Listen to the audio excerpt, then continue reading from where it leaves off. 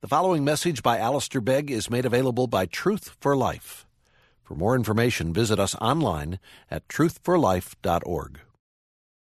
Well, I said this morning that since I didn't finish, I would try and finish the passage that we read. And so just in case you weren't present this morning, we were reading from 2 Timothy and from chapter 4, and we were considering the transition that was taking place with the apparently imminent passing of the Apostle Paul and the handing on of the baton of faith to the arms and into the hands of Timothy as a young man. And the reason that we arrived at this was because, as I said this morning, we were thinking last Sunday of the last words of David as we found them in 2 Samuel. And we were considering in the evening the long list of individuals who were a vital part of the life and impact of David in his role as the king. And I think I wasn't alone in finding that was a recurring thought through the week, the idea that there will be a last time for every journey. There will be the last time that you put the car keys in your car. There will be a last time that you kiss your wife goodbye. I had a book this week that came from a lady to whom I subsequently spoke, in which she chronicled her experience of bereavement when she, as a 54-year-old lady, had walked out of her house, leaving her husband of 64 sitting in his favorite chair. An hour later, she walked back into her house to find him still sitting in the chair, but he had passed from time and into eternity. And she wrote in her journal of how this was a day that she never anticipated, she clearly had never prepared for. And she wrote so helpfully that I felt inclined to call her and ask her just the details of it, because I want to learn from that. I want to learn for myself. I want to learn so that I can be of help to others who themselves are facing bereavement. She's now 73 years old. That's 19 years on from that day. And yet the transition is still a very real one. There are all kinds of transitions in life.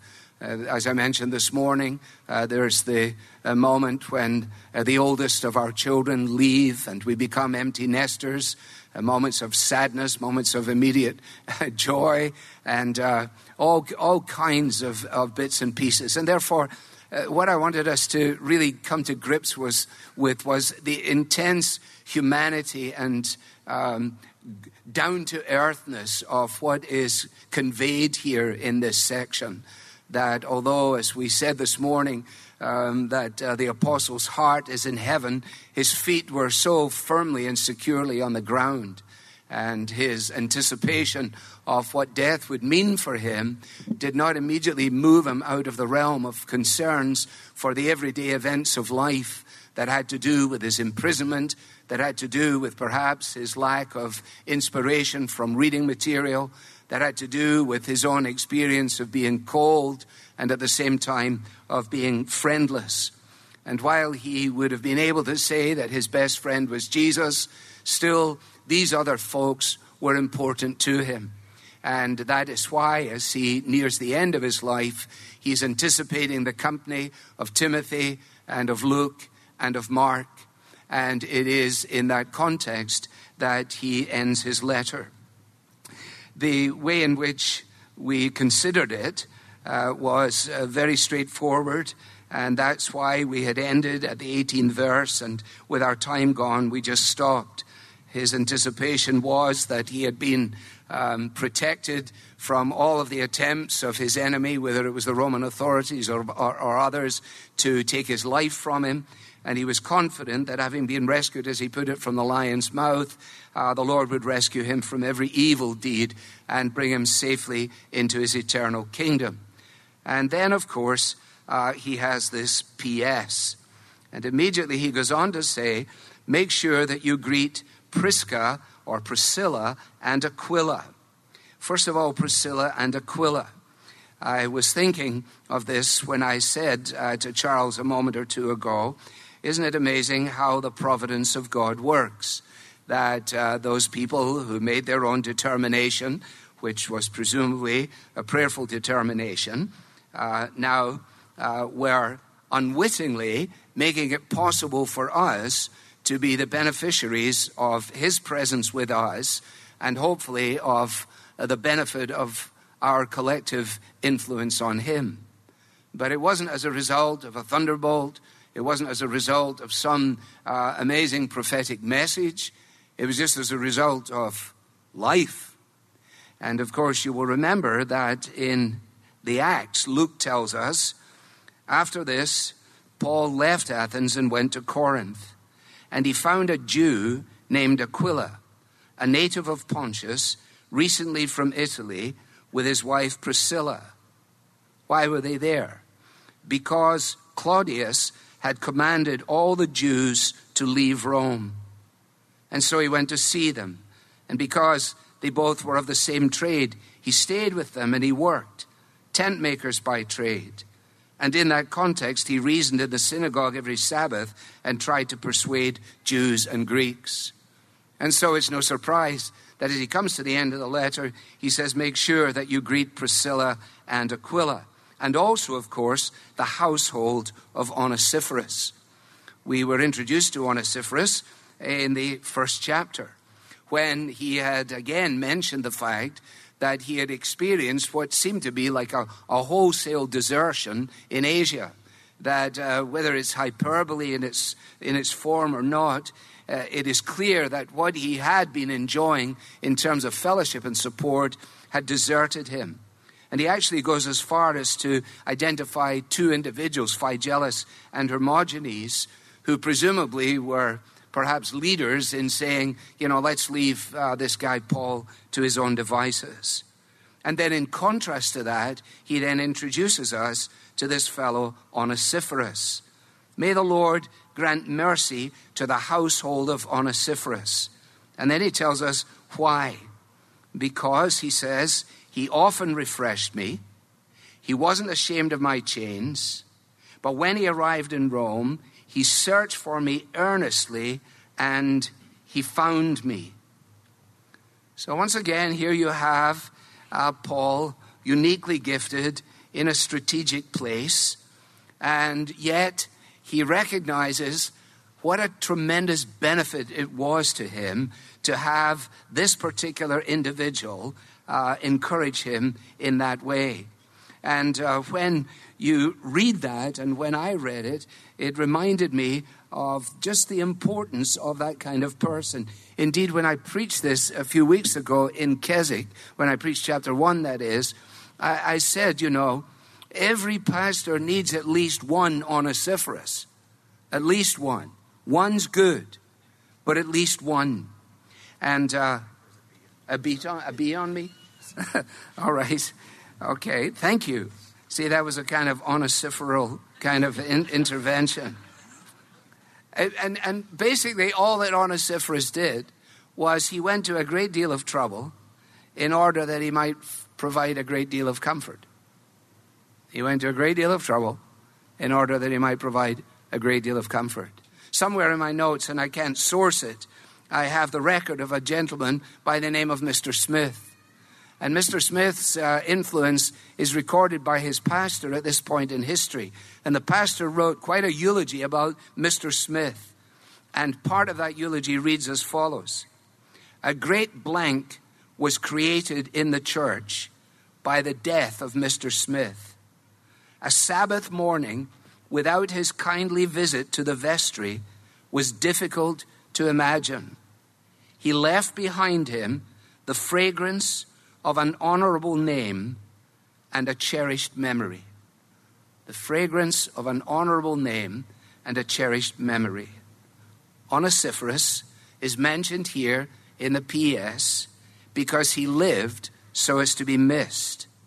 He was, if you like a character in Middlemarch, in Eliot's Middlemarch, that I quote often but purposefully, where in the course of that book she writes, "For the growing good of the world is partly dependent on unhistorical acts, and that things are not so ill with you, this individual, as they might have been, is in part owing to the number who live faithfully a hidden life and rest in unvisited tombs. Faithfully a hidden life and in unvisited tombs. Just in the same way as Paul writes concerning the body. He's very clear, and he writes as somebody who is at the forefront of things. And he writes to say, when we think about the physical frame of our lives, the real stuff that's taking place that is of vital significance does not have to do with our ability to see ourselves in a mirror or to fix ourselves from the outside. But it lies in the unknown but necessary functions that are hidden within our bodies. And then he says, and that's the case too in the body of Christ. And it's one thing for us to pay lip service to that, and it is another actually to make sure that we are acknowledging that in the way we acknowledge the gifts and graces of others around us. Greet Priscilla, greet Aquila, the household of Onesiphorus. Erastus remained at Corinth, Trophimus, who was ill, at Miletus. I want to make sure that you, Timothy, will do your best to come before winter. Whatever, especially with the cloak, that would make sense. Relationships in the gospel for Paul gave him the opportunity to give, to learn, to tolerate, and to be tolerated. And they do for us as well. But what about Eubulus? Who is Eubulus? Eubulus sends greetings to you. Well, they would have known. We don't know. I can't find him anywhere else. And Pudens, and Linus, and Claudia, and all the brothers and sisters. We should be happy to be included in that group. What part were you in? You remember that feeling at school when you weren't one of the athletes, when you weren't the fellow in the drama, when you weren't the starter, when they put all the names down? Some of them went with photographs, and then the rest of us were just in the list. And then there were all the other students, all the brothers and sisters. And that's it.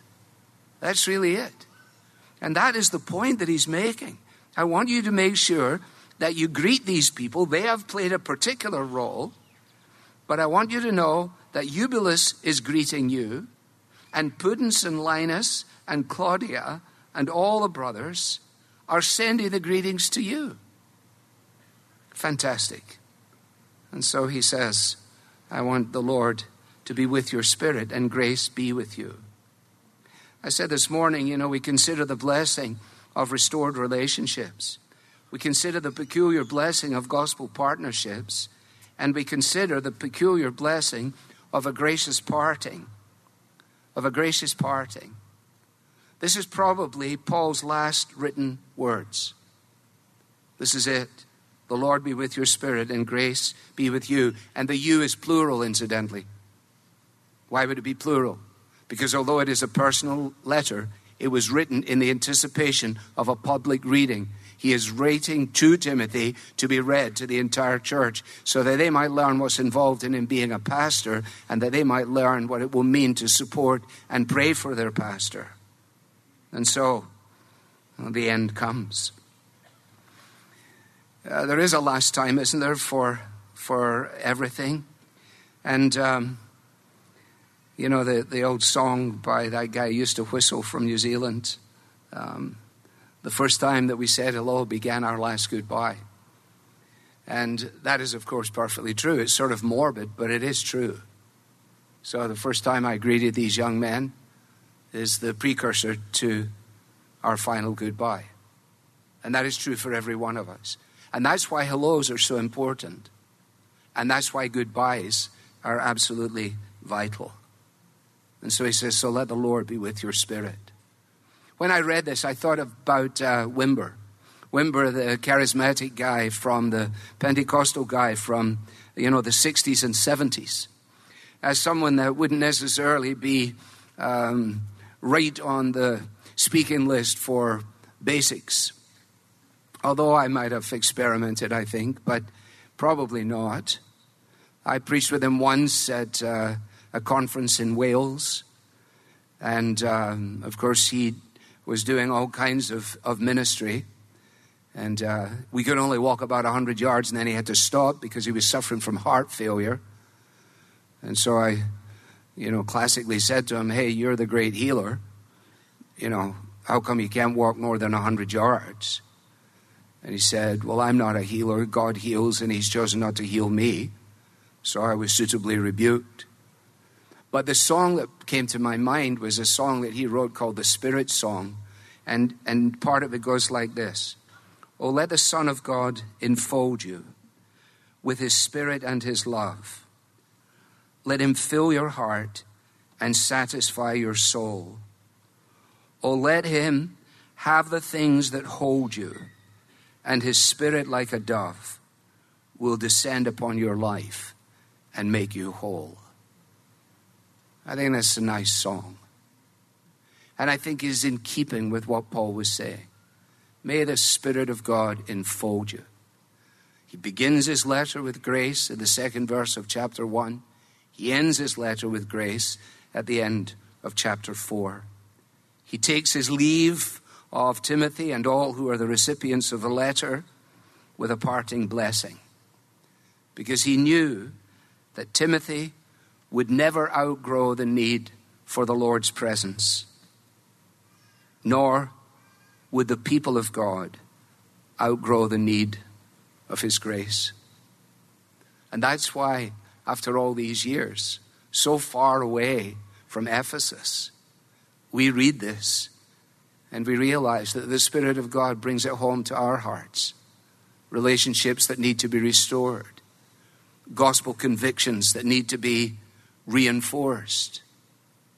Preparations for goodbye that are prepared for with a minimum of regret and disappointment, and with a minimum of disgruntlement and a lack of forgiveness and everything else that goes along with that. And all of that in these last words and in this long list.